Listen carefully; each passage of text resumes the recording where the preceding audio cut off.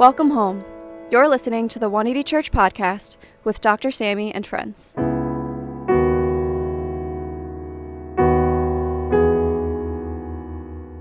Hey folks, welcome back. You're listening to the 180 Church podcast with Dr. Sammy and friends. I'm your co-host, Joe Lu, and today I'm joined with Pastor Lydia, who's a pastor of transformation, co-founder of 180 Church, and wife to Dr. Sammy. And this week's message is titled The Tyranny of Ignorance. And I think this was a very important and poignant message for me and, a cause for great reflection in my life at this time, because this message goes through how some of our self-interest, the things that are sort of occupying our space mentally, emotionally, and spiritually, and our ignorance regarding those things kind of come in the way of God's greater vision and God's plan and mission for our lives as believers and those that, we are trying to reach through the gospel. And so I think this message just gave me a lot of reason to reflect and think about what some of those areas of self-interest really are, how they get in the way of God's mission. And my hope is that it also offers you the same as well. And so without further ado, here's Dr. Sammy. Dr. Sammy D. Kim is a Harvard-trained ethicist and co-founder of 180 Church NYC. He is a Yale Hastings Scholar at the Yale Interdisciplinary Center for Bioethics and the Hastings Center, where he explores the inequities surrounding health, immigration, and social policies, along with professional burnout. He is also a regular contributor to Christianity Today. For more information, please visit his website at samdkim.com. Well, welcome back, guys. As we've been exploring and excavating the book of Acts together, written by Luke, the physician, to his friend Theophilus, we really been given a gift during COVID to stop and reflect about what and who we are called to be in this world, in the present darkness, in immense social unrest, and battling a public health emergency globally. Many people uncertain about their futures, many questioning how they're going to move on, how they're going to live. What a time to remember why, as I said last week, to remember where God has placed us in this moment, to pay attention to what God is doing in us and through us. And I think it's critical for us, before we become social critics of the culture and start shitting on our ideologies and being an ideologue. And that's what it means to be an idiot in many ways in the 21st century. It's to spew your ideology or ideology to the rest of the world because you believe it's right. You believe it's true. We've seen through the lens of communism and in many different ideologies work out in the late 20th century that ideologies do not change culture. They bring out the worst in human nature instead. So ideas are not what we champion. So rather than shitting on people for believing what they do, one of the things I want to remind us as we go back, I want to go back retrospectively to Acts 1. The vision, the Visio Day of God must inform our Missio Day, our mission. And remember why God has placed us in the places He has. And as Gandhi said, we need to become the change we want to see in the world. Not demand the change we want to see. And that means before we start shitting on people's beliefs, we need to examine our own. We need to examine if we're pandering to our own self-interest and judging others. Because a lot of times, many of the issues that we see reflected in our culture is a result of ignorance and lack of self-awareness. Many people do not realize that they're racist, xenophobic. Many people don't think they are. Amy Cooper, with Christian Cooper, the incident at Central Park, in her statement, she says she isn't a racist. I think she really believes that. And so, if you want to change culture, I think we're going to have to rethink demonizing, polarizing people. Folks, this current administration and the tensions that we see bleed out in our country did not happen in the last 3.5 years. Yeah, maybe it was perpetuated and exaggerated by leadership values that people already held, but it didn't happen overnight. And so today, I really want us to go back and ask this question to ourselves. Where do we see in our own personal lives, not left-right issues, not even political issues, where we're pandering to our own self-interests over the kingdom of God? Because sometimes we can feel self-righteous and holy and thou that we have no issues. And I want to show you today from Scripture that's not true. That even the early church, the disciples, struggled with pandering to self-interest over the kingdom, and it was actually a tension in their lives. So today, that's the question we want to answer. How do we overcome the propensity of self-interest? How do we go from self-interest to kingdom first? How do we do that? Moving from self-interest to kingdom interest. Let's go to the text and find out together. Hey guys! Today's scripture reading is taken from Acts chapter 1, verses 1 through 8. In my former book, Theophilus, I wrote about all that Jesus began to do and to teach until the day he was taken up to heaven, after giving instructions through the Holy Spirit to the apostles he had chosen. After his suffering, he presented himself to them and gave many convincing proofs that he was alive. He appeared to them over a period of 40 days and spoke about the kingdom of God. On one occasion, while he was eating with them, he gave them this command: "Do not leave Jerusalem, but wait for the gift my Father promised, which you have heard me speak about. For John baptized with water, but in a few days you will be baptized with the Holy Spirit." Then they gathered around him and asked, "Lord, are you at this time going to restore the kingdom to Israel?" He said to them, "It is not for you to know the times or dates the Father has set by his own authority. But you will receive power when the Holy Spirit comes to you, and you will be my witnesses to Jerusalem and in all Judea and Samaria and to the ends of the earth." That is the word of the Lord. Thanks, guys. Bye. So in the beginning, we asked a question: how do we move from self-interest to kingdom interest? How do we put God's interest first, the kingdom, his expansion, and the calling to restore the beauty in all things before our own positionality, our own identity, in our even social economic class? Because they're a lot more difficult than you might imagine when our character is tested, when we come against the grain of those values. And the first lesson we learn from this passage is we must recognize first the tyranny of ignorance in our own lives.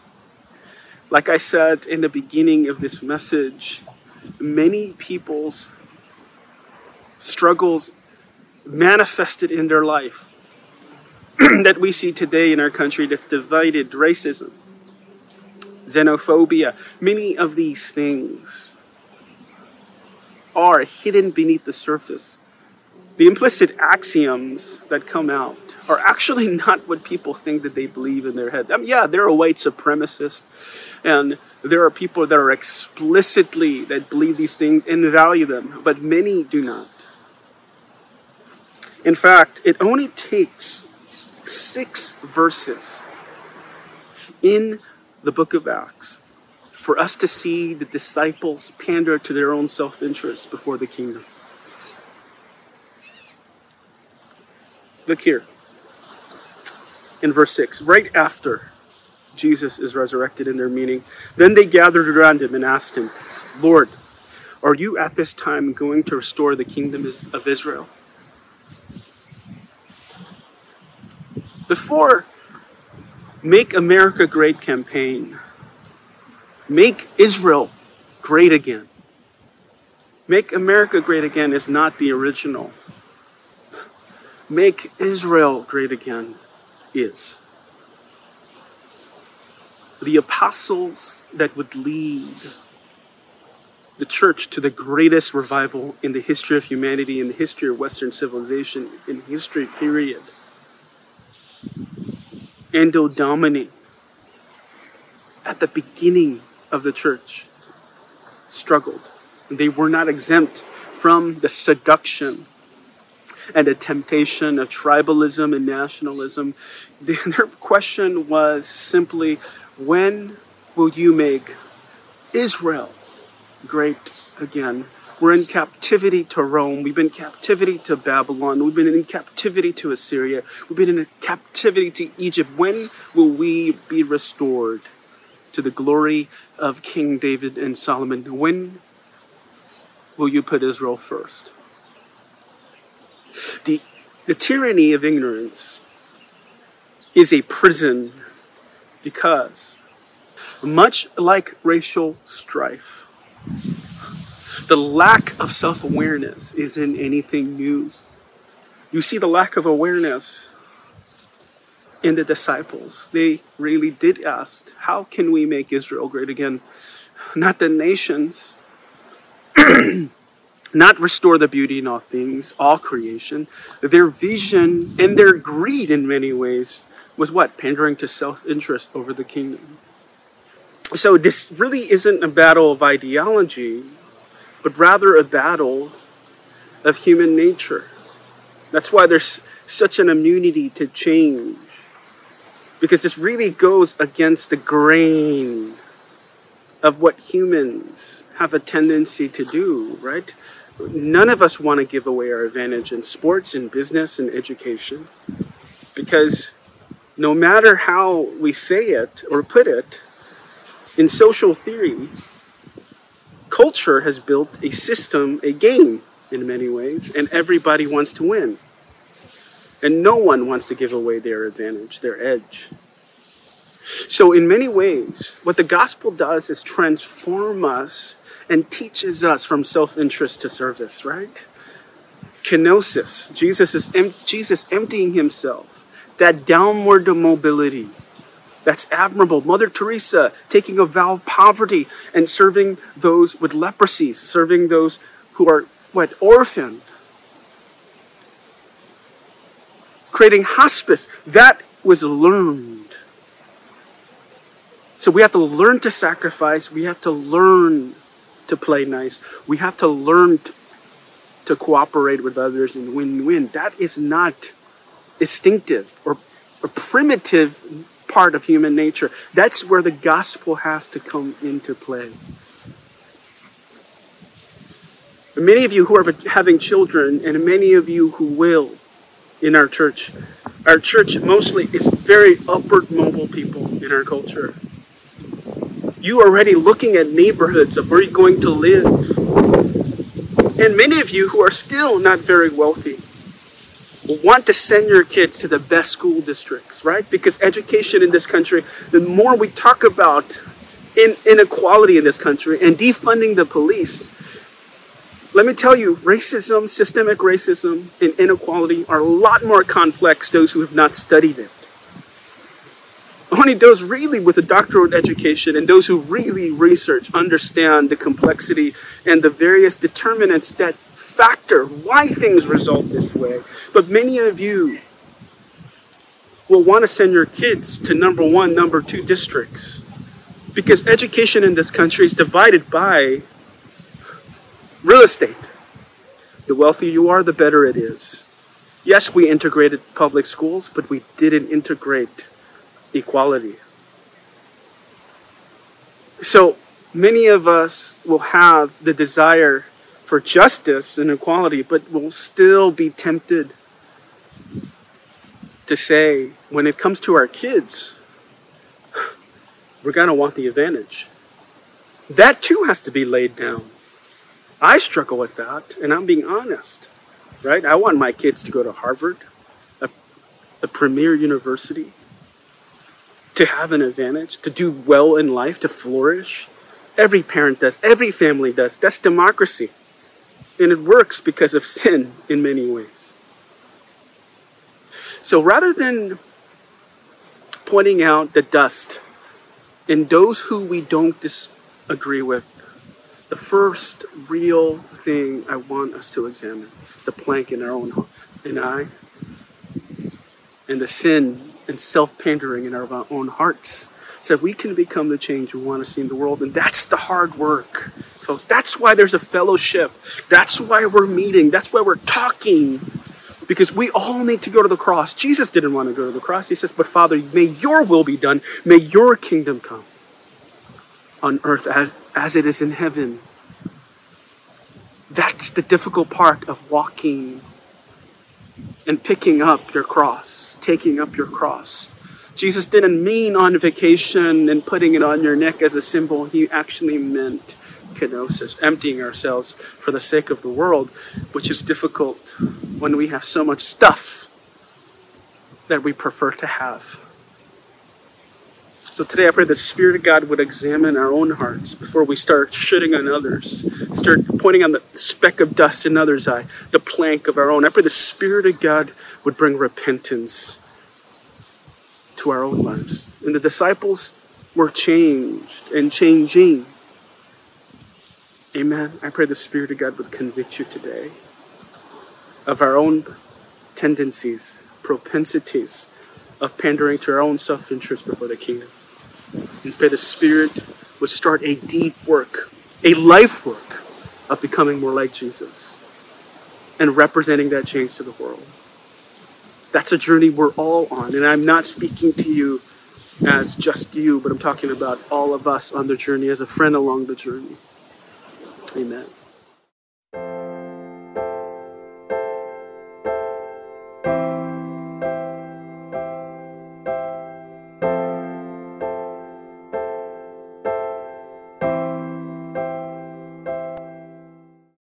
So the question we asked in the beginning was, how can we move from self-interest to kingdom interest? The second lesson we learned, excavated in this passage, is recognize that only God's love can change the human heart. And that's so simple, but yet so difficult. Kenosis, that Jesus, when he emptied himself, happened only because of love. The Bible tells us very clearly that he laid down his life for his friends, motivated by love. When you read this passage, can you imagine the dismay and how jilted the disciples must have felt when they asked to make Israel great again? Jesus, in sharp rebuke, said, my objective, my mission is not to make one nation great, but God's love to the nations great. And when the disciples in verse 8 heard God's plan, the Missio Day, the Visio Day influencing the Missio Day, but you will receive power when the Holy Spirit comes on you, and you will be my witnesses in Jerusalem, in Judea and Samaria. When they included Samaria,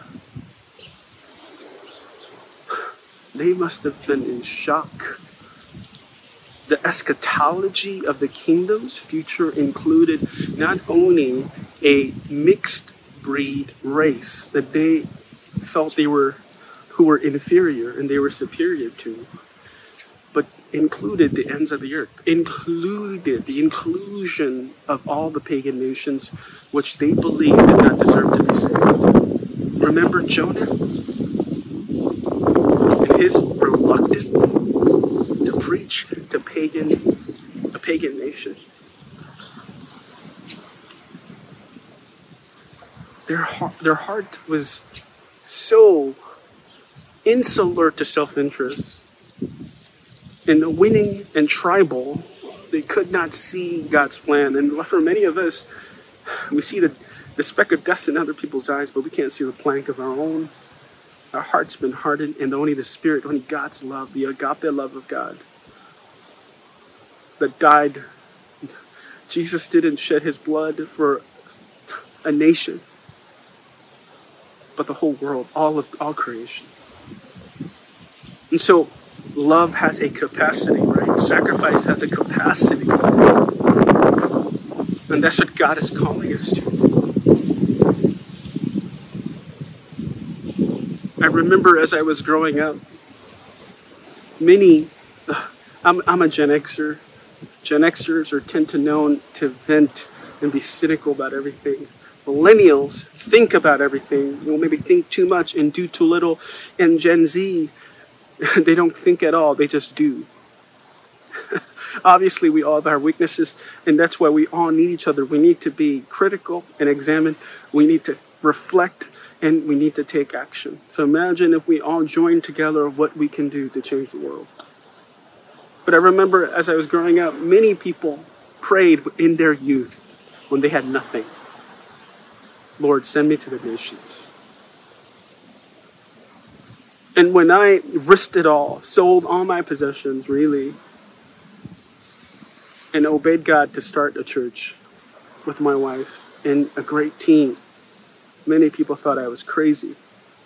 Because they went from that extreme when they had nothing, and when they gained so much, it was so hard for them to lose. They went from saying, Lord, send me to Africa, send me to the ends of the earth to proclaim your glory.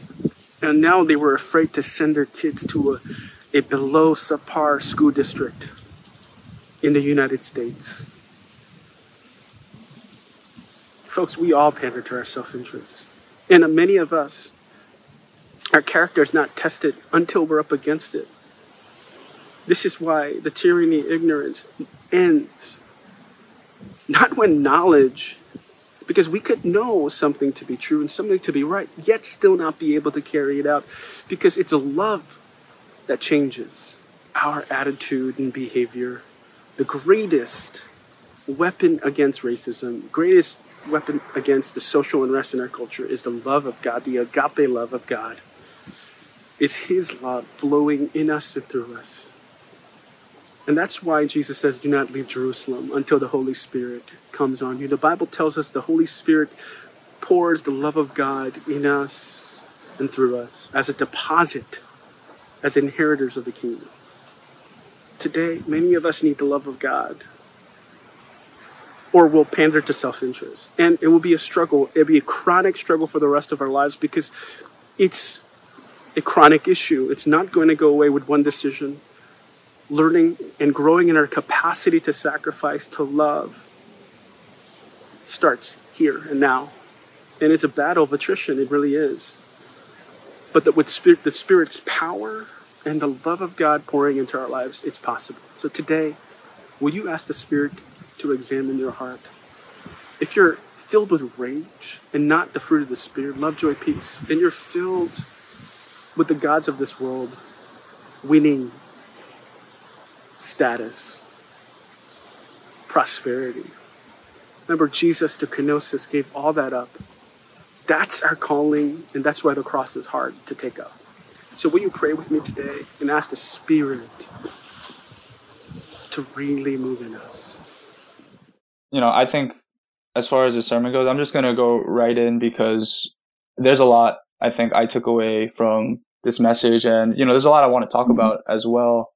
Regarding the aspect of self-interest, and also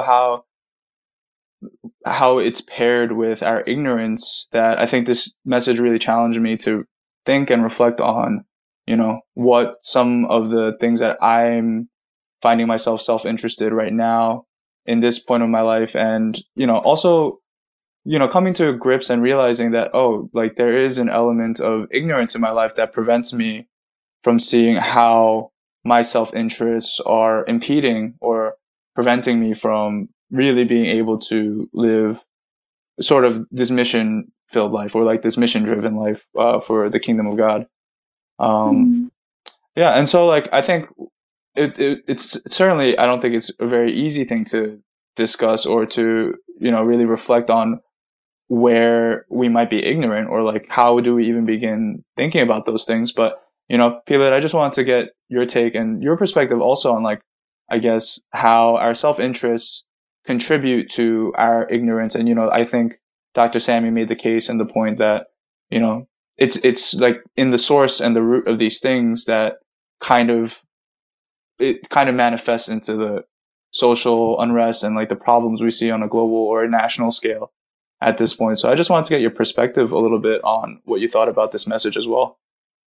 Yeah, I love the message, and it was very insightful. I think just even the tools or keywords to help us to go into self-reflection and examination about the deeper things that might be affecting not just us, but the world around us, and the relationships, and even extending from there to the bigger, right? I love that he talks about kind of getting past the shoulds and not shutting on others, but really examining. And I know you said that, it's not an easy thing to reflect on. And I think that's a great point, because I think a lot of times we think, certain things are, easier than others. But in my experience, if self-reflection is easy, I'm probably still confirming my own thoughts or own beliefs about things, and not necessarily being corrected or learning. Because I feel like a lot of times we live in this mode of kind of expectation mode of we should know all things, we should act right, or if we act a certain way, we should know. But the truth is, we're human beings and we have blind spots. We have areas of ignorance where we're unaware about ourselves. So I think the fact that it kind of brings us to self-reflection again is I think it's a really good direction.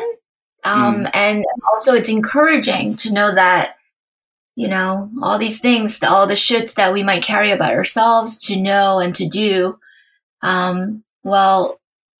we all learn and grow, and to have areas of growth and to be able to identify that, I think is really helpful, for our goal. Let's see. So, yeah. So I think it's encouraging because, oftentimes we could kind of get discouraged, like, oh man, I'm ignorant. Oh, I don't know something. And I think we go into defensive mode very quickly. But it's encouraging to know that actually to be missional, we have to be learning. To be missional, we have to be open that there are things we don't see completely, and that's okay. That's very normal. So right. And I think that. Oh, you were saying sorry. Oh no, I was just saying that it's very gracious. Right. The heart of God. Right, because like it's in these areas of ignorance where we're not really aware and we're not seeing the effects of our self-interest and how it's like detracting from the vision of God and like what Christ came to accomplish on this earth. Like we're not. It's like it is gracious in what you're saying, and I think I just wanted to add to that in that it's allowing us to see how our ignorance and self-interest prevents us from really being able to live a missional life, right? It's like, it's not like we're expected to know how to already be missional, but it's the process of, I think Dr. Sammy said it goes against our human nature to be selfless and to love well. Cause like self-interest is more primal. It's like a more human thing to do so that we can preserve and like to, place ourselves in more advantageous situations. But, the gospel or, Christ kind of offered or invited us into a life that sort of teaches us something else about how to go about life, right? That's not so, adhering to our base needs and survival mechanisms, right? Yeah. And inviting us into reliance on the Lord again, that it is just like, the Lord told the disciples to wait here in chapter 1 of Acts, like wait here for the Spirit. In the same way, it is impossible for us to extend ourselves beyond the primal, right? The primal needs and modes of self-survival or self-preservation without the help of God. And to know that the Spirit's power is not just empowerment for functionality, but it is the power to enable us to love beyond our own capacity of humanity. I think that's, very, very important point to arrive to live on. So I love that it brings us into deeper reliance on the Lord, on the Spirit of God, to love. Yeah, I definitely agree. Because, I think one of the things that, about this message that I felt was really compelling was that, if we can examine these areas of self-interest and, knowing that, that it's just a very human thing for us to have. Like, we all are, I guess, struggling with something that, supersedes or comes into conflict with what God is really doing. It's like, it allows us to really examine and see how or why maybe, we're not really seeing the power of God manifest in our lives, or we're not really seeing God's work at hand because of these things that kind of come in the way, these self-interests that come in the way. And a lot of times we're not even aware of it, right? We're not even, we don't even realize that we are, operating in sort of this veil of ignorance regarding, whatever it is that we're self-interested in, right? And I guess go on. What's that part? Well, I have a feeling that you were going to answer the question I was going to ask, because the question was I guess where do we even begin to start addressing or seeing these areas of ignorance and starting to see how God is working in our lives through them, Yeah, I feel like a lot of times as Christians we can be very result oriented and go from a place of hearing a message like this, oh, okay, so I won't do that, and we don't realize we're already shitting on ourselves without reflection and reliance on the Spirit of God, and not just ourselves and our own instincts, or even not growing and learning. But the whole thing about growing and learning and growing in self-awareness and growing in reliance with the Lord is a process, I think. And whether that process is, in understanding in the moment through a conversation with the Lord, or, turning to the Lord, or with someone else, a growth conversation, or, alignment conversation, I'm just kind of simplifying it, or sometimes that process of realizing that also has another layer of, okay, well, I'm realizing this, and a light bulb goes on, and now you're kind of in a place where you have to see how that affects you and others, and how there is a change, or what that change looks like or would look like with the world outside of yourself, to even a bigger circle. So I think, it's kind of important for us to understand that it was a process for the disciples then, and it's a process for us now. That there is no, just because we're in a place where we're kind of overcoming unawareness or ignorance, that it doesn't just all of a sudden a light bulb turns on and everything is going to be okay because we realize that we can be, but it's a process of how that affects us personally and how that affects the people around us. And that's okay. That's okay. Yeah, I could definitely agree with that, because I think even having beginning to be aware of even those self-interests is I think in my experience, just scratching the surface, right, of like the deeper implications or like the deeper effects of our self-interest, right? Because like, when I was thinking about the sermon and sort of like trying to reflect on how it applies or like where my areas of self-interest are, it's like I always kind of knew that self-preservation, survival, and security were kind of like the themes in my life that like I operate under in terms of self-interest. But that didn't necessarily show me just like how much it affects my life, like my personal life and my relationships, right? It's like when we're like even beginning to know what your self-interests are is just the beginning of the process of, I think, what God might be doing, right? Like and I was wondering if, if that's like, speaks to that experience. Yeah, I think that's exactly it. I think we forget that actually change happens incrementally because it happens with an understanding of what God is saying to us, and it's much sanctification, becoming like Christ, being aligned to the mind of Christ.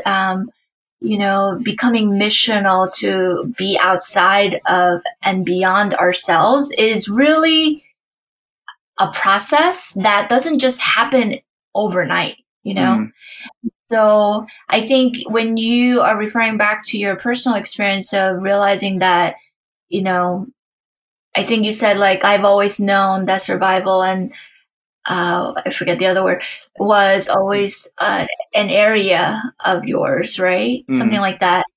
But I could probably trace back to even in conversations in this podcast where you came to realize that, like, for example, you may have always had an inkling, right? But it was through like, I remember,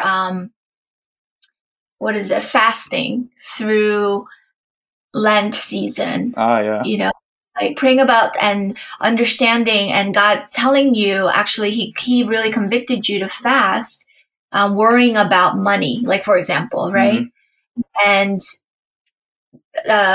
understanding why throughout Lent and practicing not worrying and trusting. Like it happens in a process through increments.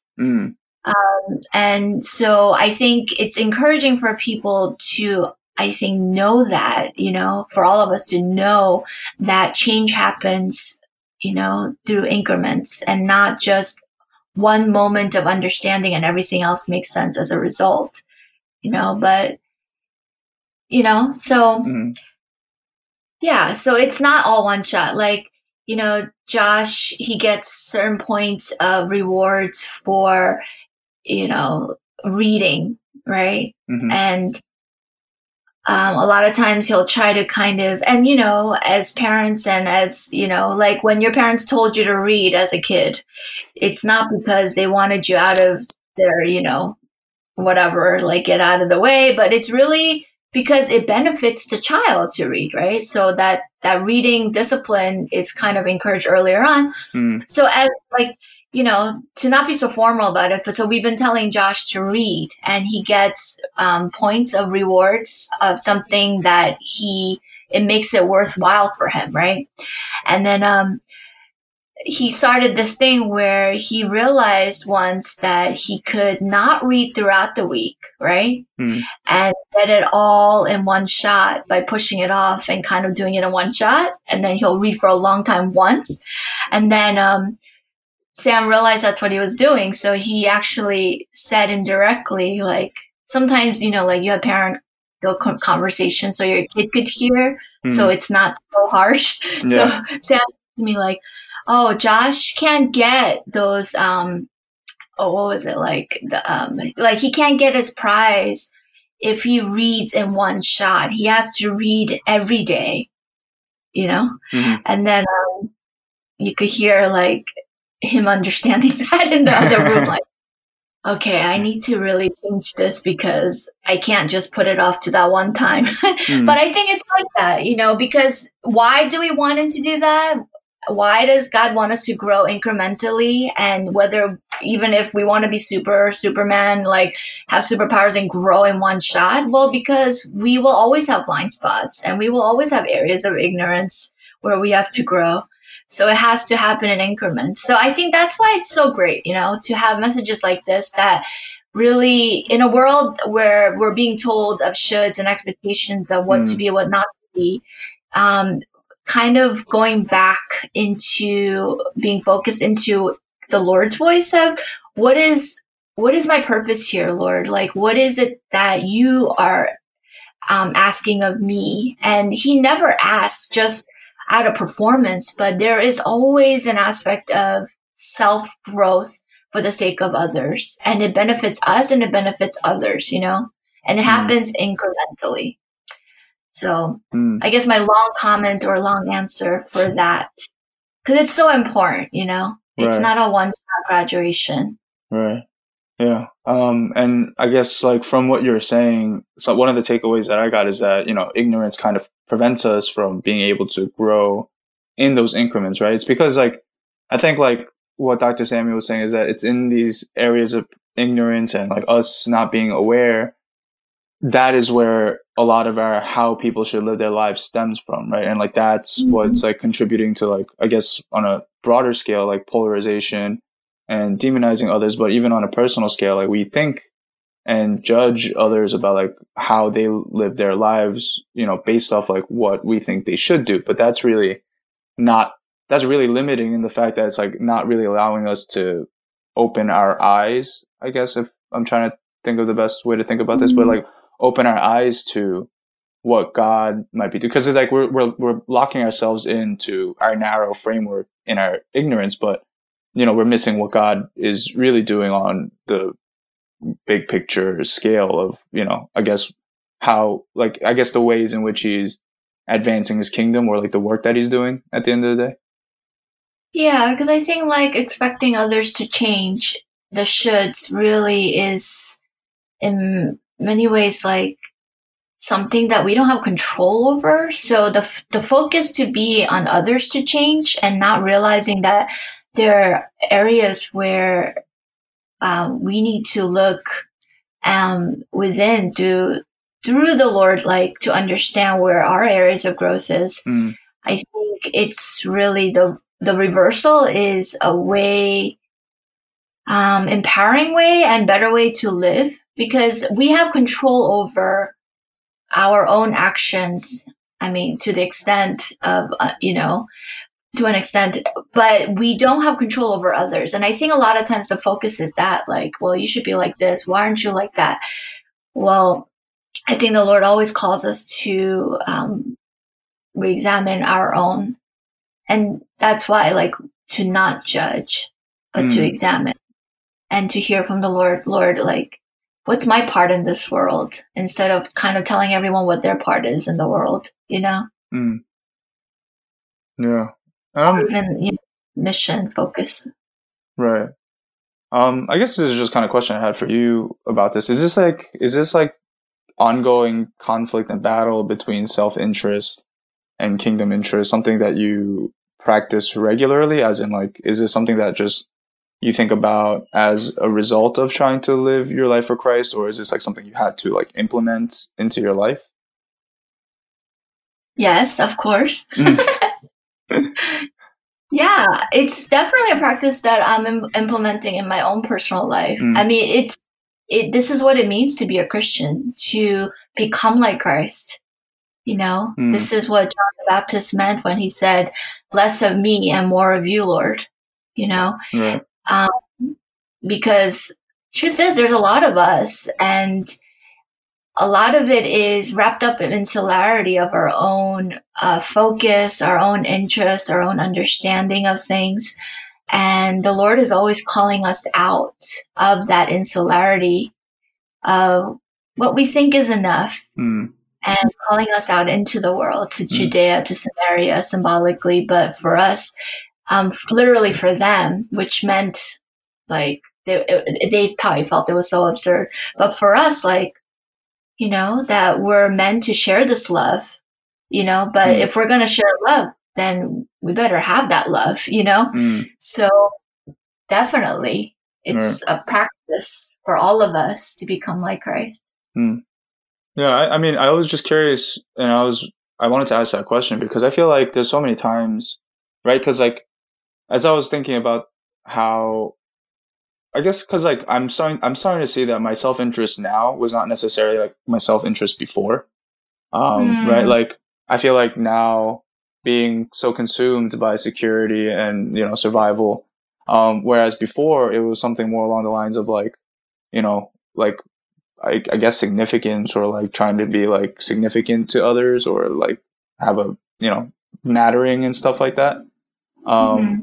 I feel like there was certainly a change or a transition from the things that I was concerned about, or like the worldly things I was concerned about. And, at each stage in life, I feel like I'm just so consumed or like so wrapped up in my self-interest, and like I'm ignorant to like how it's affecting my life and such like that. And so I was just wondering if there was like, was it over time, or was it again, like with incremental growth, was it like a practice and growth that you were able to like, I guess, think and reflect on the competing interests and the self-interest that get in the way of what God is doing?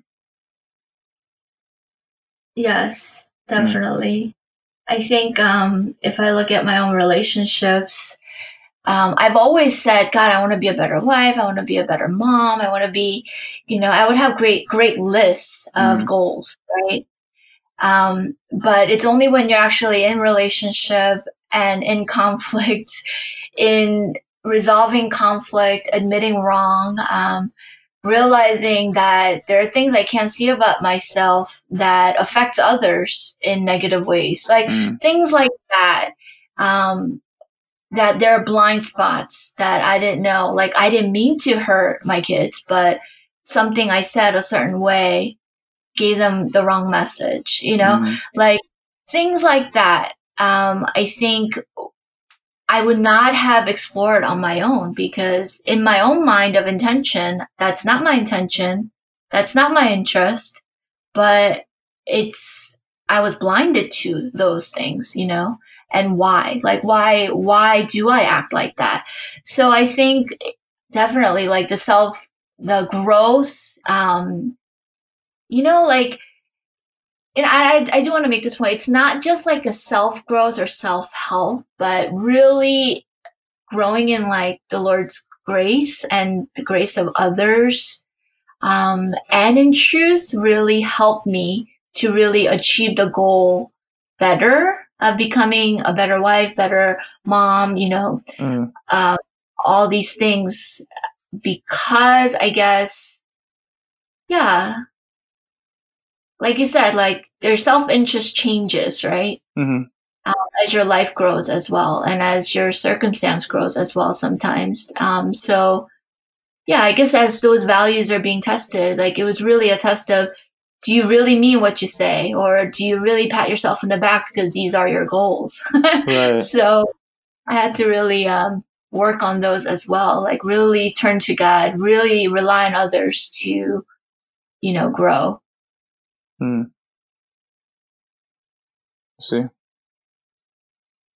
Yeah. I mean, there's just, because I feel like one of the things I definitely get worried about is that, as much as like I want to be like aligned missionally, or like to live my life in terms of the vision that God has and Christ has, it's like Christ has for me, there's just like there's like times in which, there's deviation from that because of whatever self-interest takes place in our heart. And, what I'm starting to recognize is that like, I'm not aware, or like I've been ignorant about, how this self-interest is, I guess, taking space in my heart, and like causing me to act or behave in a certain way that's not really aligned to God's mission, right? Because like, I think one of the things that I've been realizing is that, with security, like at this point in my life with security, and as much as I'm aware that this is one of the interests in my life, I wasn't necessarily seeing how this was preventing me from doing God's mission well, or like at least to a degree, right? Because it's in the fact that I'm so concerned about preserving myself and like not losing things, or upholding a certain upholding a certain level of comfort in my life, that it prevents me from really risking for people, or like really risking for mission or for the gospel and such like that. And I guess the reason why I'm going into that is because I think like there's so many things that like, even though like our hearts might want to do mission, right, or like to do what God cares about and like what we care about for the kingdom, it's this human nature in us, right? Like it is this primordial thing about us that like, I guess, comes in conflict and gets in the way of living this really downward mobility life that Christ exemplified, or that Christ lived. And I guess I was wondering, in terms of that, like how do we like grow, or like in what ways can we like combat this ignorance, right? Like, because sometimes I feel like I catch it too late or something like that, or like I like miss the mark because I've been so wrapped up in my ignorance. Mm-hmm. Well, how did it help you? How were you able to catch it? I think what helped me was certainly conversations with you and Dr. Sammy, conversations with my partner and girlfriend. And it's like, I think it's like exploring these things that I was maybe resistant to. Because like, these are not like as much as like I know that security and survival is playing a huge role in my life right now, it's not like something that I necessarily wanted to change, right? Because I was so hung up on it, or like I like held it so close to my chest, in that, if I lost this part of me, like, I would lose control or something like that, right? But I think it was like an allowance of exploration in this area, or talking about it candidly, or even like sharing that I'm struggling with this. It was like the first step in which that I was able to like have an understanding, like, oh yeah, I was like totally unaware that this is like a problem, or like this is an issue, right? So it was in conversation that kind of not only shed light, but gave you permission to know that it's okay that you struggle, but that there are areas of change, right? Right? Is that what you're saying? Yeah, I think so. I think there's definitely like areas that needed improvement, right? But I was not. At first, the resistance is like I was not willing to budge on this area, for whatever, like, I guess like self-control or like control reasons and stuff like that. But it like required a process of like I think permission was big, right? Like it was like in the areas where I wasn't giving myself permission to like try and grow out of this, or like try and work these things through.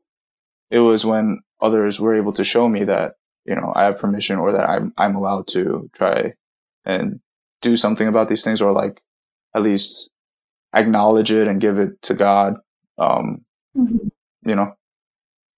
Yeah. I think that's very important, right? I think a lot of times what gets in the way is the shame of not having arrived in our minds, or a lot of times we operate in the shoulds without even realizing it, So we say we have all the goals. Well, don't you know this is my intention? And then when people lovingly point out, yeah, we know that's your intention, but this is kind of how things are, I think, is when said in love and, in the grace and truth, it is when I think change is able to happen and growth is able to happen.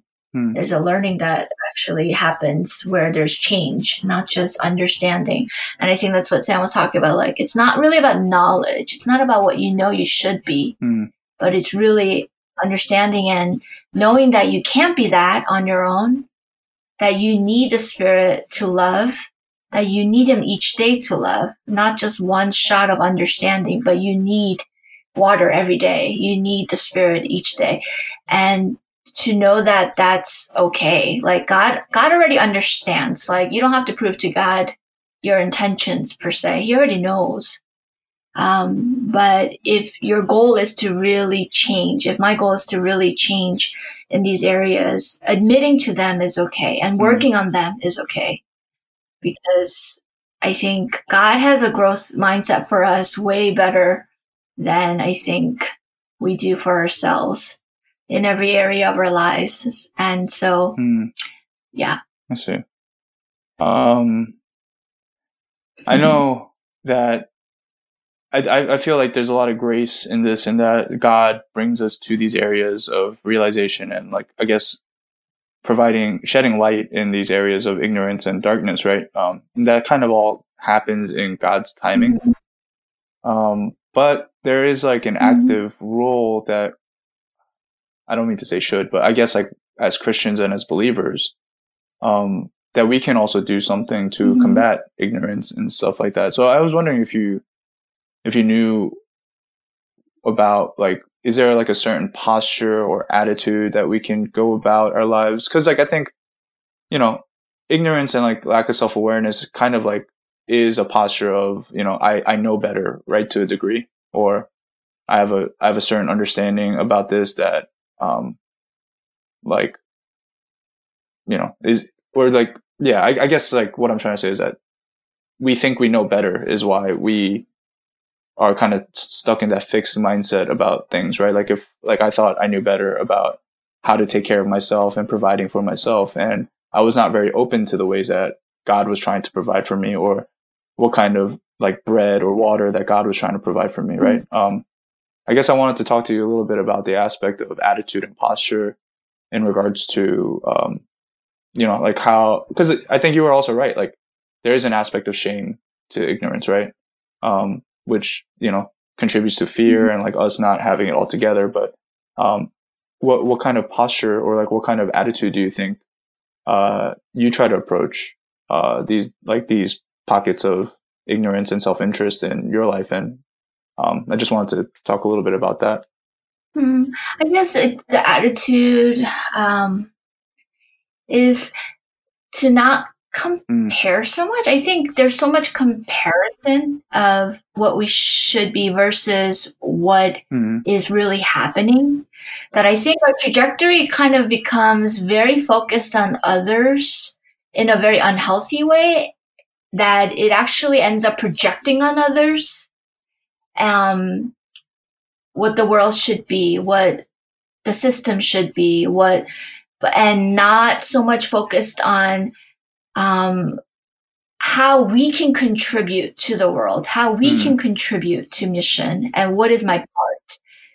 So I think it's really the attitude, I guess, of having growing mindset, but also like kind of like what you said, like a lot of times we don't know. We have an assumption about how God will do things, but God does things so differently, whether it's how he provides for us, or how he will work in someone's life that we care about, to find Jesus. Like, so I think I guess it's also a check, in our attitude to kind of step back to admit on a regular basis, I don't know everything. Like for sure I have not arrived, but I don't know everything. I am always going to see in part. But you know what the Bible says, what Paul says is, even prophecy, all these gifts see in part, but love is really the fullness of all, like is the wholeness of everything. So that's why I think ultimately why we need to rely on the Spirit. So it's really the attitude of relying on the Spirit each day, because we can't see everything. We can't know everything.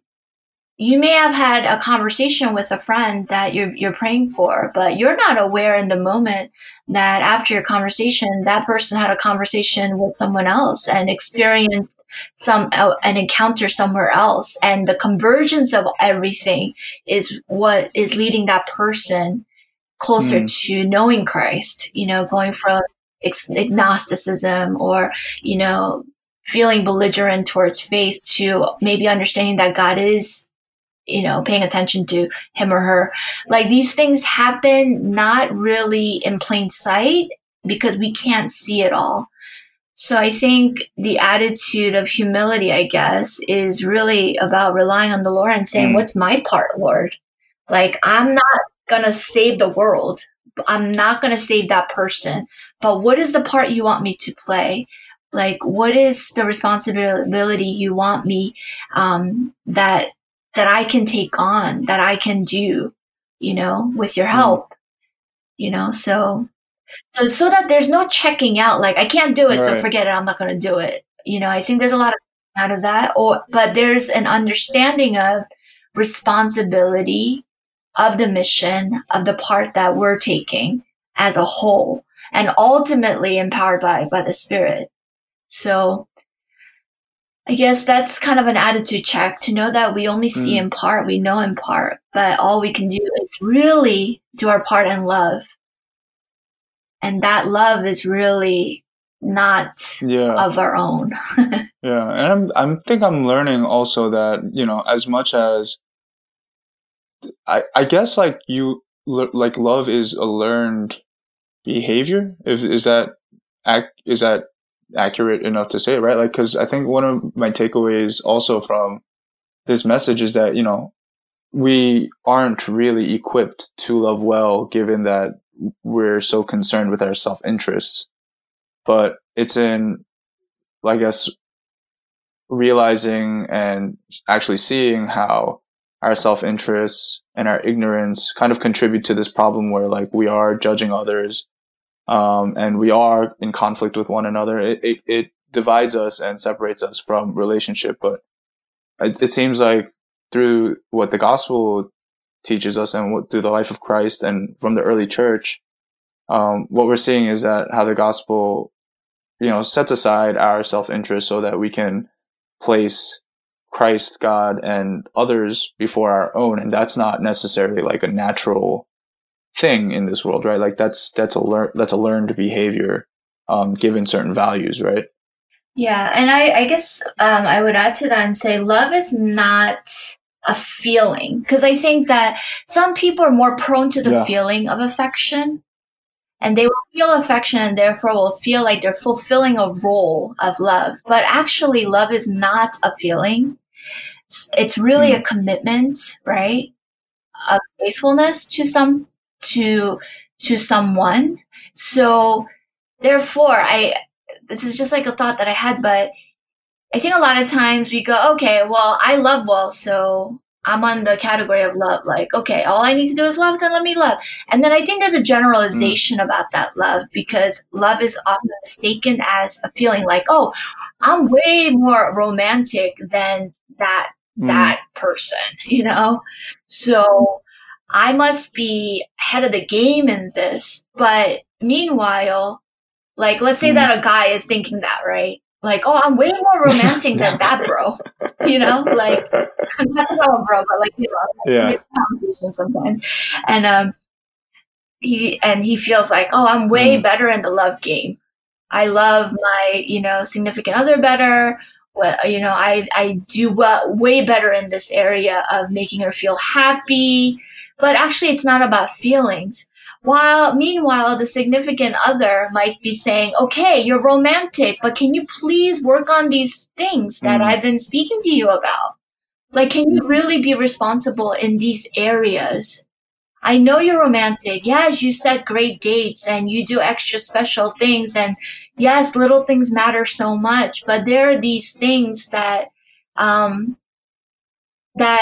feel you are ignoring because you feel they are not important, but they're actually important to us. They're important to our family. They're important to who you're becoming, So I think even for those who feel that they are like very loving, I think it is it's a call to examination. Like, okay, I love well.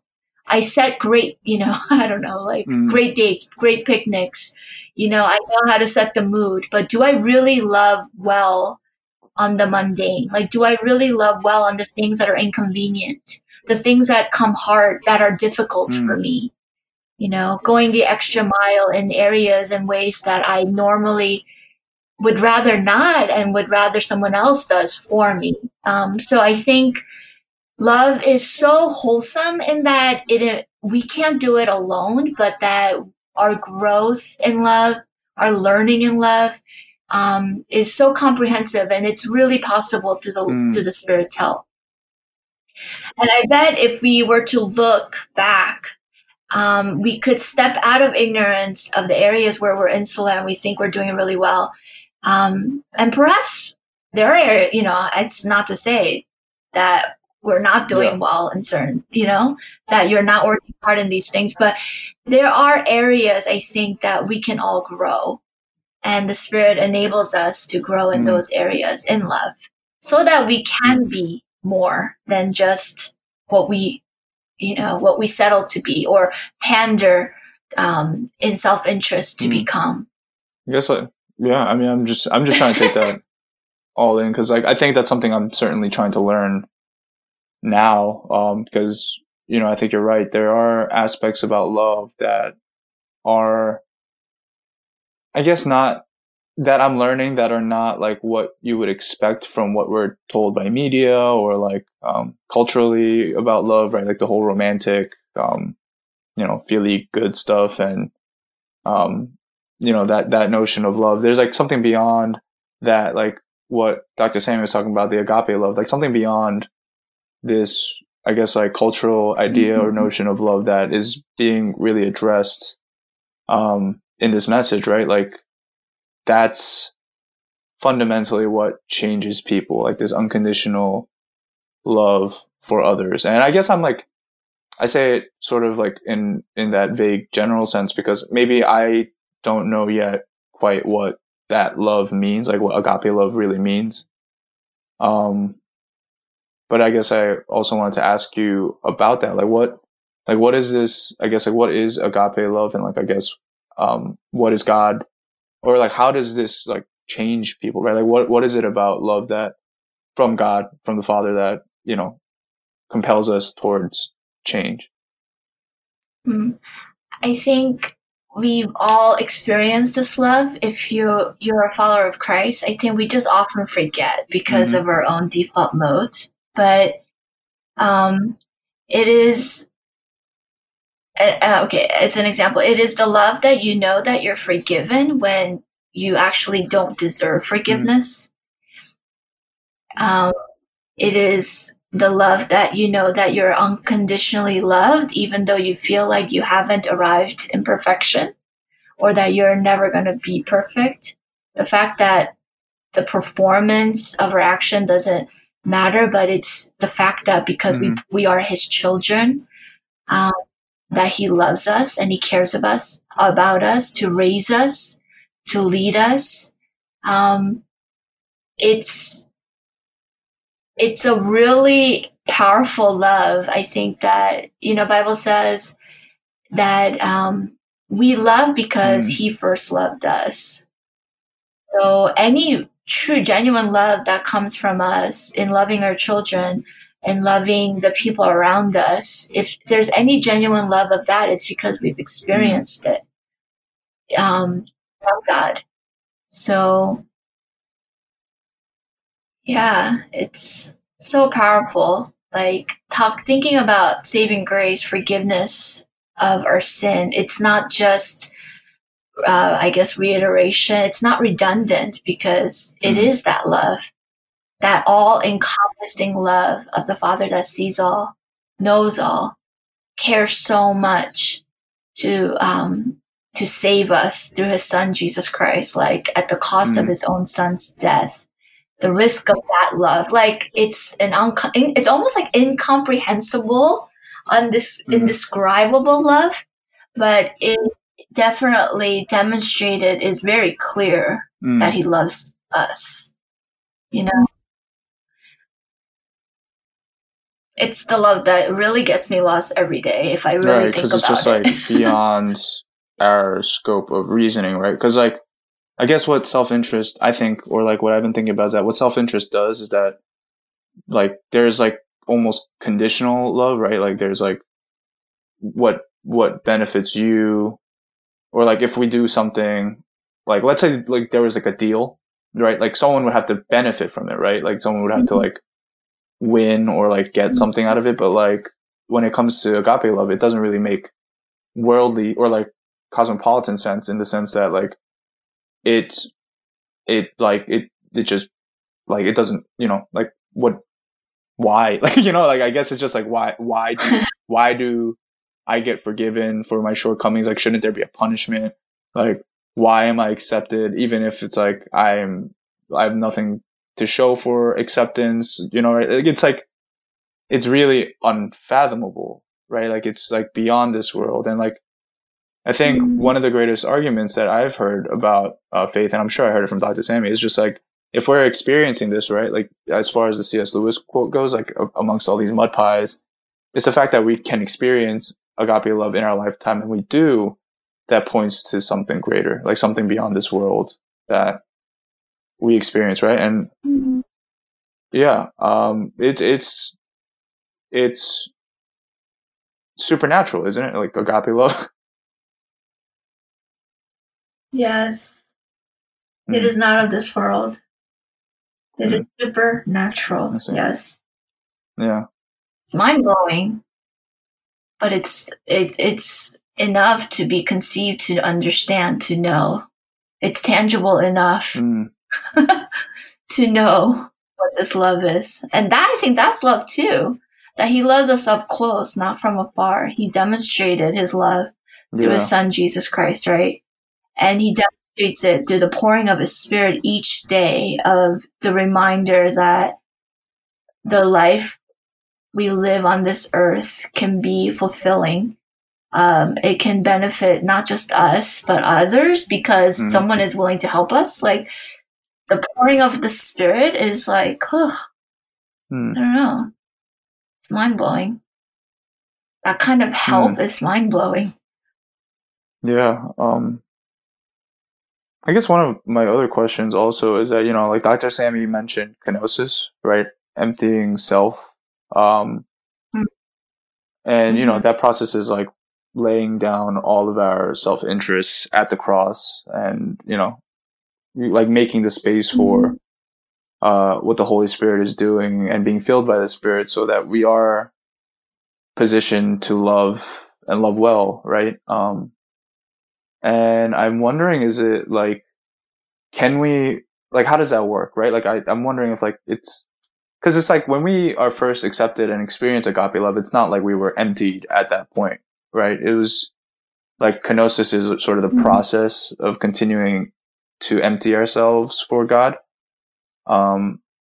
Is that what we've been like kind of talking about this entire time, about, relinquishing our self-interests and becoming aware of our ignorance, so that, we can embark on God's mission, like the Missio Dei, like Dr. Sammy was talking about? Yeah, because for Christ to come on this earth, he literally let go of his divinity, but also the fact that he is the King of Kings, right?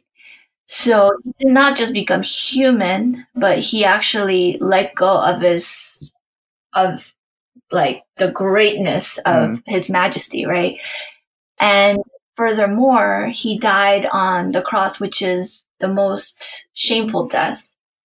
And I think if you look around him, there was competing commitments all the time. Like, people had self-interest, and it shows that, like, when Jesus tells the disciples to stay here and wait for the Spirit in Acts 1, for example, they're like, oh, are you about to when will you restore the kingdom of Israel? And so even though something great of the Spirit is about to happen, people are always kind of thinking, okay, how is this going to benefit me and the things I've been wanting? So there's always the story of, I guess, self-conflicting self-interest, right? And the example of kenosis is such an admirable example and a model for us, is because in this world, we will always struggle with self-interest. It will always be that how is this going to benefit me? And we often forget that there is something greater than our own, I guess, satisfaction and our own, I guess, need for things and need for status and greatness. And I think Jesus really shows us to lay it down when the conflict is there. He shows us to lay it down and to put his kingdom first, to know that God already knows the things we need and that he will give them to us already. Like, I think it's kind of like it's most difficult. I think kenosis is most difficult when we have something in mind that we want and we want to hoard it as much as possible because we don't want to lose control over it. And we feel that it conflicts with the plans of God, but it's even then laying it down and not taking control over our future of existence and greatness, but to trust the Lord by laying it down and say, Lord, I want to live for the plans that you have for me. That laying it down is constant, consistent, as well as one time when we lay it down at first and say, Lord, lead my life. Come in, lead my life. Forgive me of my sins and lead my life.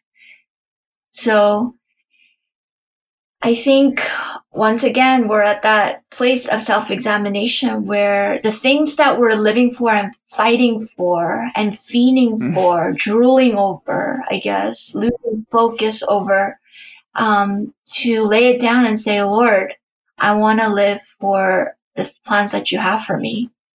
I want to live out the will of God, even if it means that these things will not be part of the picture, even if it means that these things will submit to your greater plan. I think it's acknowledging and saying, God, I want to lay it down. So laying it down is very powerful. The act of kenosis is really powerful. It's a lot more daily and practical in struggle and fight, kenosis and laying it down. Right. And it's a very intentional act of putting those things before, at the feet of the cross, at the foot of the cross, so that it does place priority and utmost importance of what the kingdom advancement, right? The kingdom mission at the end of the day. Because I think what I'm sort of thinking, and I'm already envisioning for the future, just what kind of things that we have to lay down at each stage of our life, right? Like Dr. Sammy was mentioning how, it's what school district do the kids go to, right? There's these competing self-interest at every point in someone's life, just like how I'm seeing that my, whatever I'm interested in 10 years ago is very different from today. Cause as much as I felt like my self-interest in the past was significant, now it's something, I don't know if I've gone through it, but at this point it's security, right? And it's it feels very hard, right? And I think we have this saying, right? New level, new devil, right? And I'm wondering, right? At every stage in our life, I think our character is going to be tested. Right. And I think that's sort of what we're preparing ourselves for, because there are forces of evil that are trying to rob us of, I think what God is trying to accomplish in us and through us. So I guess I was just sort of asking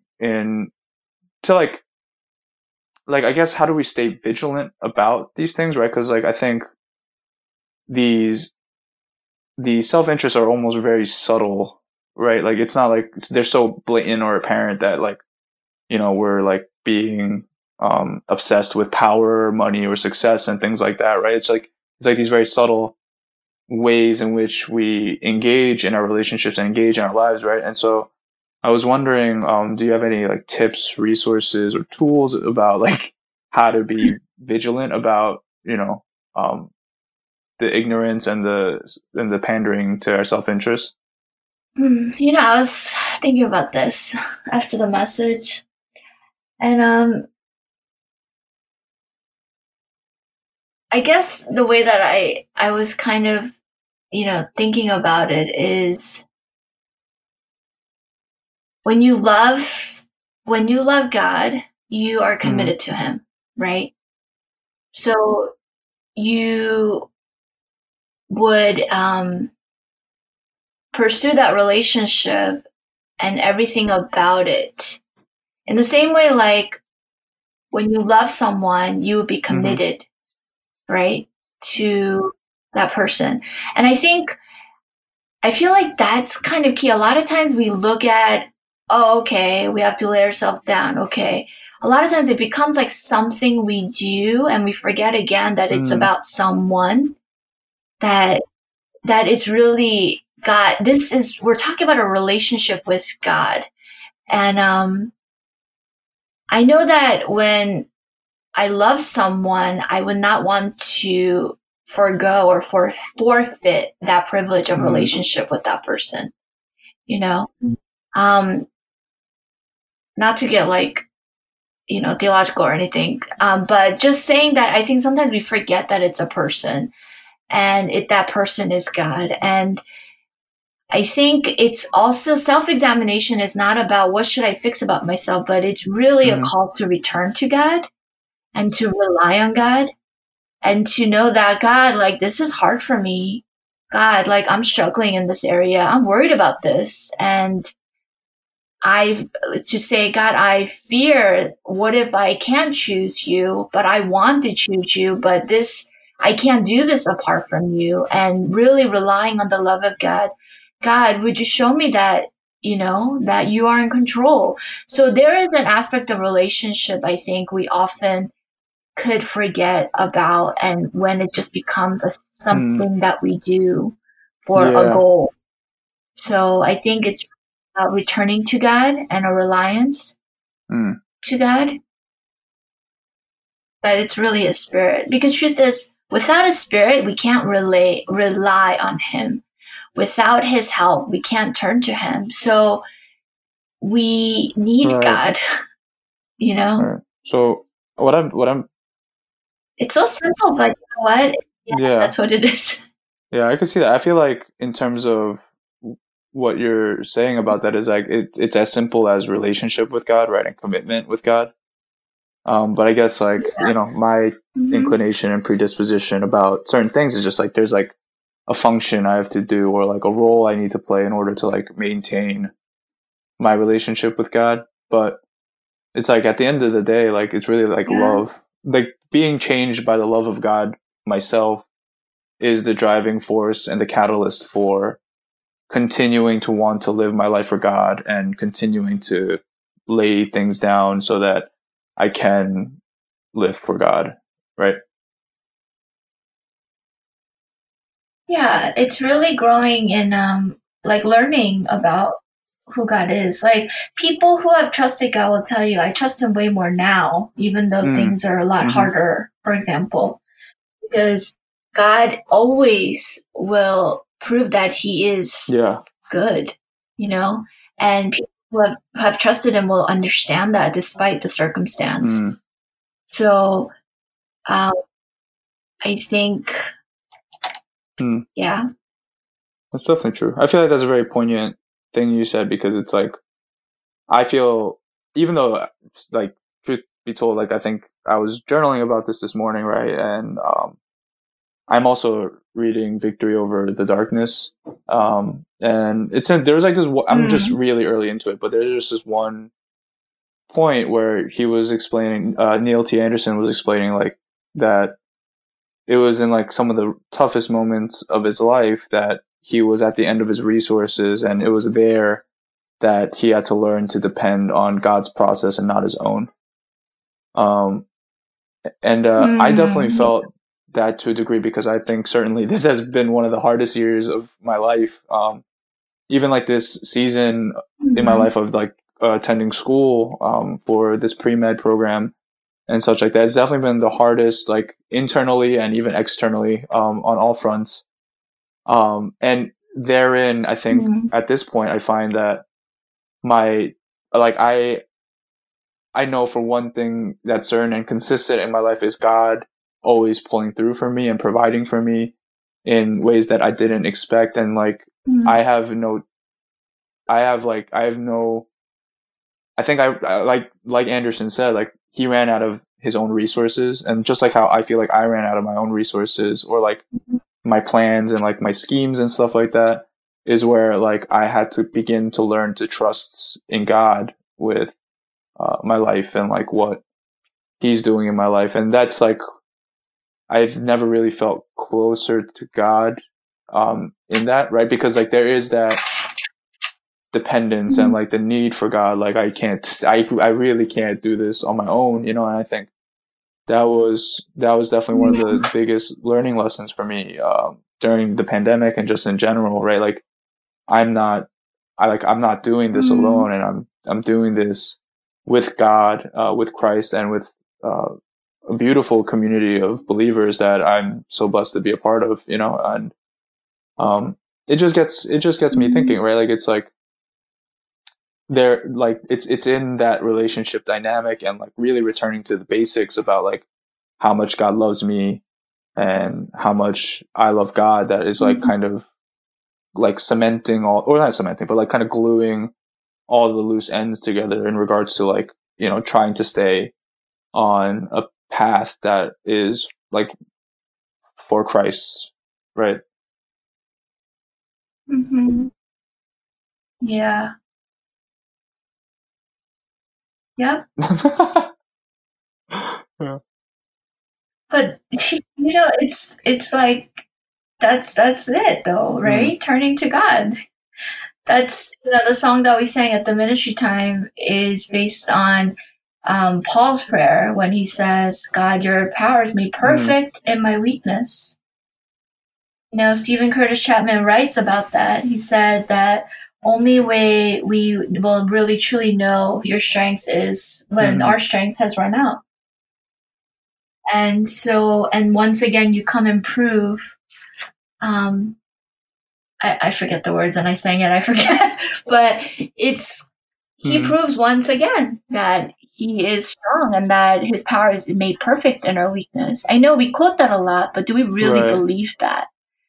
And I think what you're saying, you are experiencing that, and that's why it's so powerful, you know, for you. But that's the truth. Like when we realize we are not enough on our own, we're not sufficient in any way possible on our own to do good or to, you know, like for greater things other than let me take care of my own interest.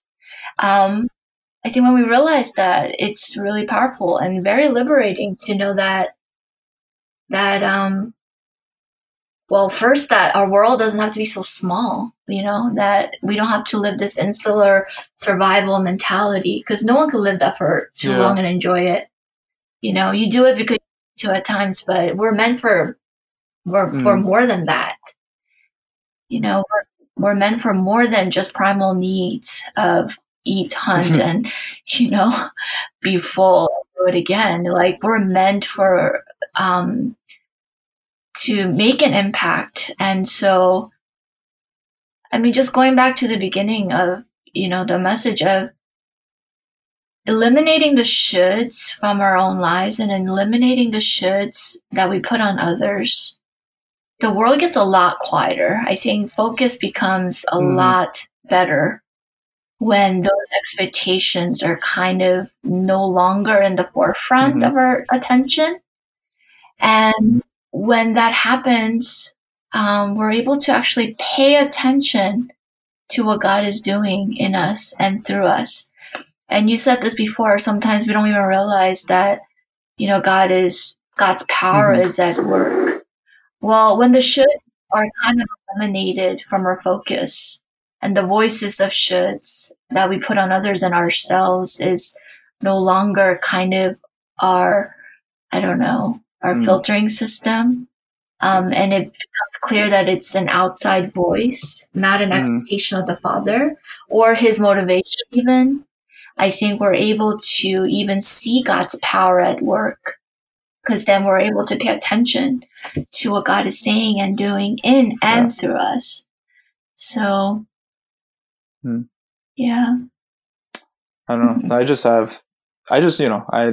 As much as I would love to have like so many more like thoughts about this and such like that, I think like there's something so like satisfactory and something so content about, I think, the conversation we just had.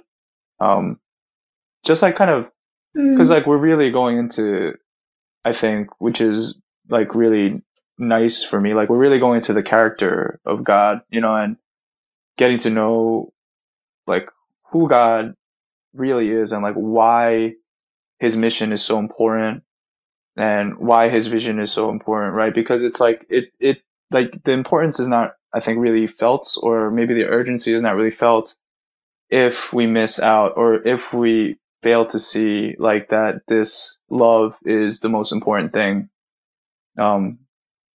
in this world and beyond it, right? But like for us, like because we're here, like in our world and in our lifetime, right? Like love is agape love, like just the Father's love is just the most important thing. Right, and that is the vision, right? And that's like through Christ what the gift of life was for us. And I think our commission and our call to Christ and for Christ and to the world is because like this is just like the most satisfying thing, and like God has something great and something beautiful in mind for how we as human beings can live and like really live well and live fully. And I really think it's a beautiful message in that like the gospel is beautiful in that, we get to not just experience this, but share this, right? Because it's like, it's really nice to like even having this conversation with you, Pastor Lydia. It's like, wow, like I'm just kind of filled with wonder and awe and like just satisfaction about, what it is that we are living for, or like who we are living for, while we're trying to do this, Yeah. And I pray, my prayer is that the revelation of God's love will be known and seen to the people around us, to the listeners, to all people that are seeking to be able to really know this love that is so powerful.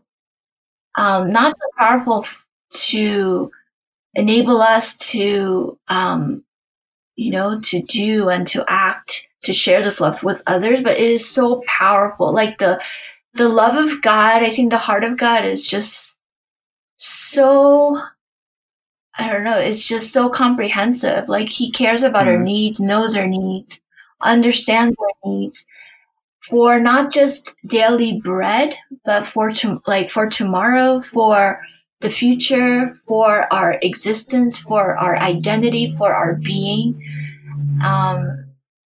It's just, his love is amazing. And I just pray that we as believers and that seekers will come to know that love more.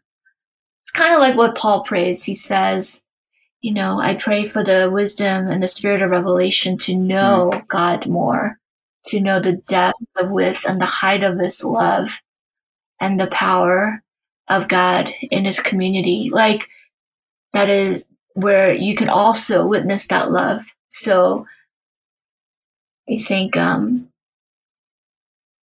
it's already freeing to know, to be reminded to not be insular. This pandemic, to not be insular in just survival, but that we're called for more is, I think, already encouraging. Like it's really just another, I guess, like fresh wind. Because God is working in the pandemic, in the now. It's not on pause, the work of God in us and through us. But if not, I would say God is working very powerfully in this lockdown. True. I mean, I think I experienced it firsthand, which I'm very fortunate to.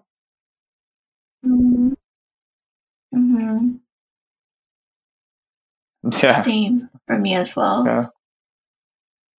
Yeah.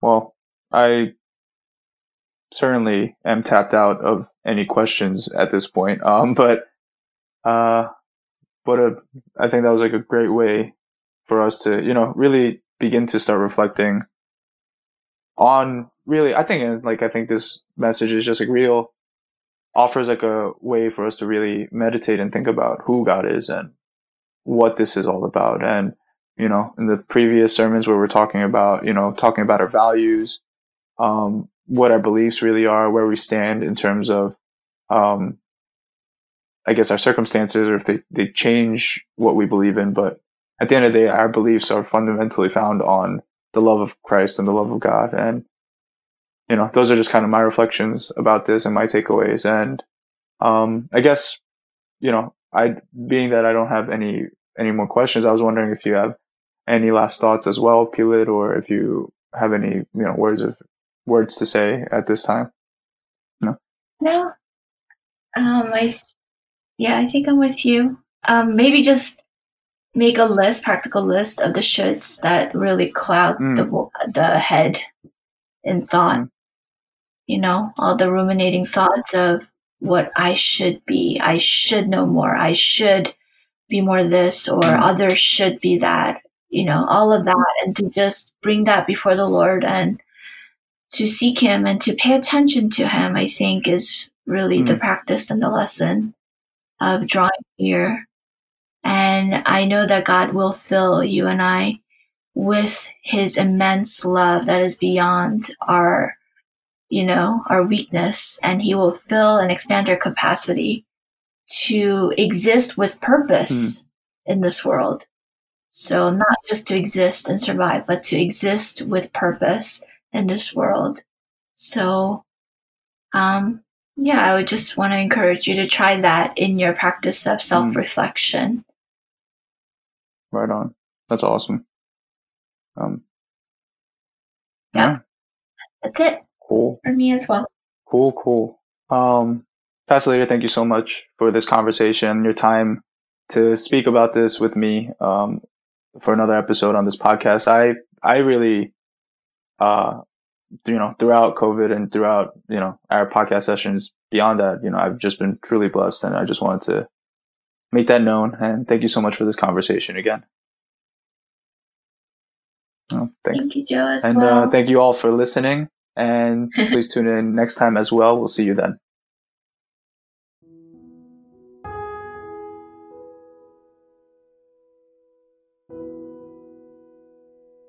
I can do all things through Christ who gives me strength. But sometimes I wonder what He can do through me. No great success to show, no glory of my own.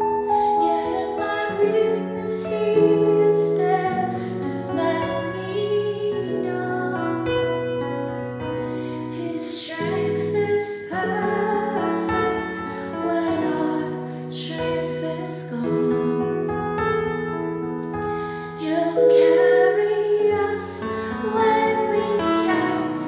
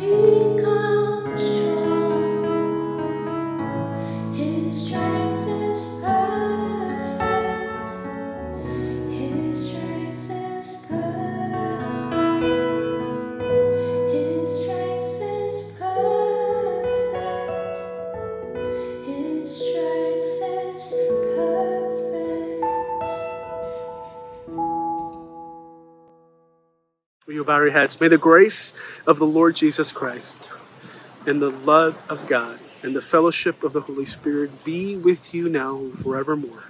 All God's people say, amen. God bless you. Go in peace. All right, hey guys, Day in the Sun is 2 weeks away. I'm looking forward to seeing you guys where we could worship together outside in the park. And so for those who are interested, we just want to ask you guys and remind you guys to RSVP for the event so we can properly social distance and spend a wonderful time together outdoor in Central Park worshiping together. So just a reminder, it's going to be at 12:30 at Central Park at Great Hope. Now, for those who can't make it because you might be away or in different parts of the world, don't worry, we are going to live feed that event. So you will be there with us and worshiping with us and gathering together to celebrate God in one community. So just want to keep that as an update for you guys, and I'll see you guys soon.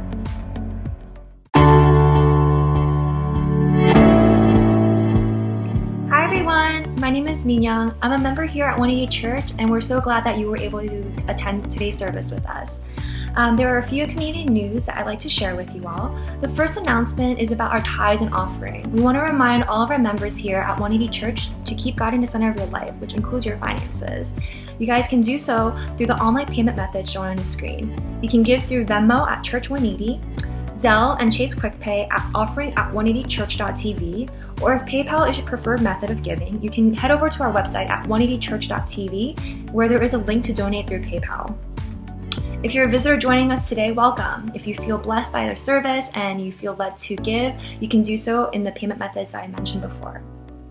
Our next announcement is about our prayer text hotline at 180 Church, which is available on text at 5397-PRAYER and also via email at prayer@180church.tv. This is a resource for everybody, and especially during this difficult time where we need some prayer and support, there is a prayer team that's ready to help you and to pray for all the requests that you may have. If your prayers have been answered, you can also share them on the text hotline and we can celebrate the good news together. Next up is about small groups at 180 Church. These are smaller pockets of our community that meet on a weekly basis where we can dive a little bit deeper into the Word and share how the message from that Sunday spoke to us. We have a few different groups that are all meeting virtually now, and if you're not currently connected with a group, you can reach out to Pastor Billy at the email shown on the screen and he can get you plugged into a group for you. On the topic of community, we also have a number of different social media handles and channels where you can follow us, like us, and love us during the week. We have a Tumblr page at 180BRG where we post a chapter of the Bible a day so you can read through the Bible with us. We also have a Facebook page at 180 Church. Dr. Sammy, our head pastor here at 180 Church, has a Twitter handle at Dr. Sammy Kim. We also have a YouTube channel at 180 Church NYC, where I'm sure most of you guys are watching us right now. And we also have 2 different Instagram pages at 180 Church and also at 180BRG, where there are really encouraging posts and verses that get shared there. So I hope you guys will follow us there and be encouraged. We also have the 180 Church podcast with Dr. Sammy and friends, where you can tune into a conversation and a dialogue that goes into the Word a little bit deeper with Pastor Lydia and Joe, who's a member of our community here. It's always a great time just listening to them converse about how the message has spoke to them and has impacted them, and you can see how it can do the same for you. We also have a virtual 180 Cafe on the Discord app where you guys can come hang out at any time in different groups on different channels, and it's an easy way to stay connected with the community and also check in with one another. In addition to this, we have a new addition, which is our SoundCloud, and it's a worship playlist of all the things that Pastor Lydia has played throughout this pandemic. So if you've been blessed by any song throughout this time, you'll see it there.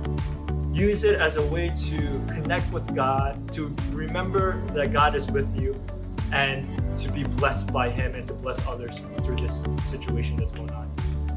And last but not least, if you'd like to learn more about our church and want to sign up for our weekly emails, you can come visit us at 180church.tv. That's it for all of our announcements. Thanks for joining us today. We'll see you all next week. Bye.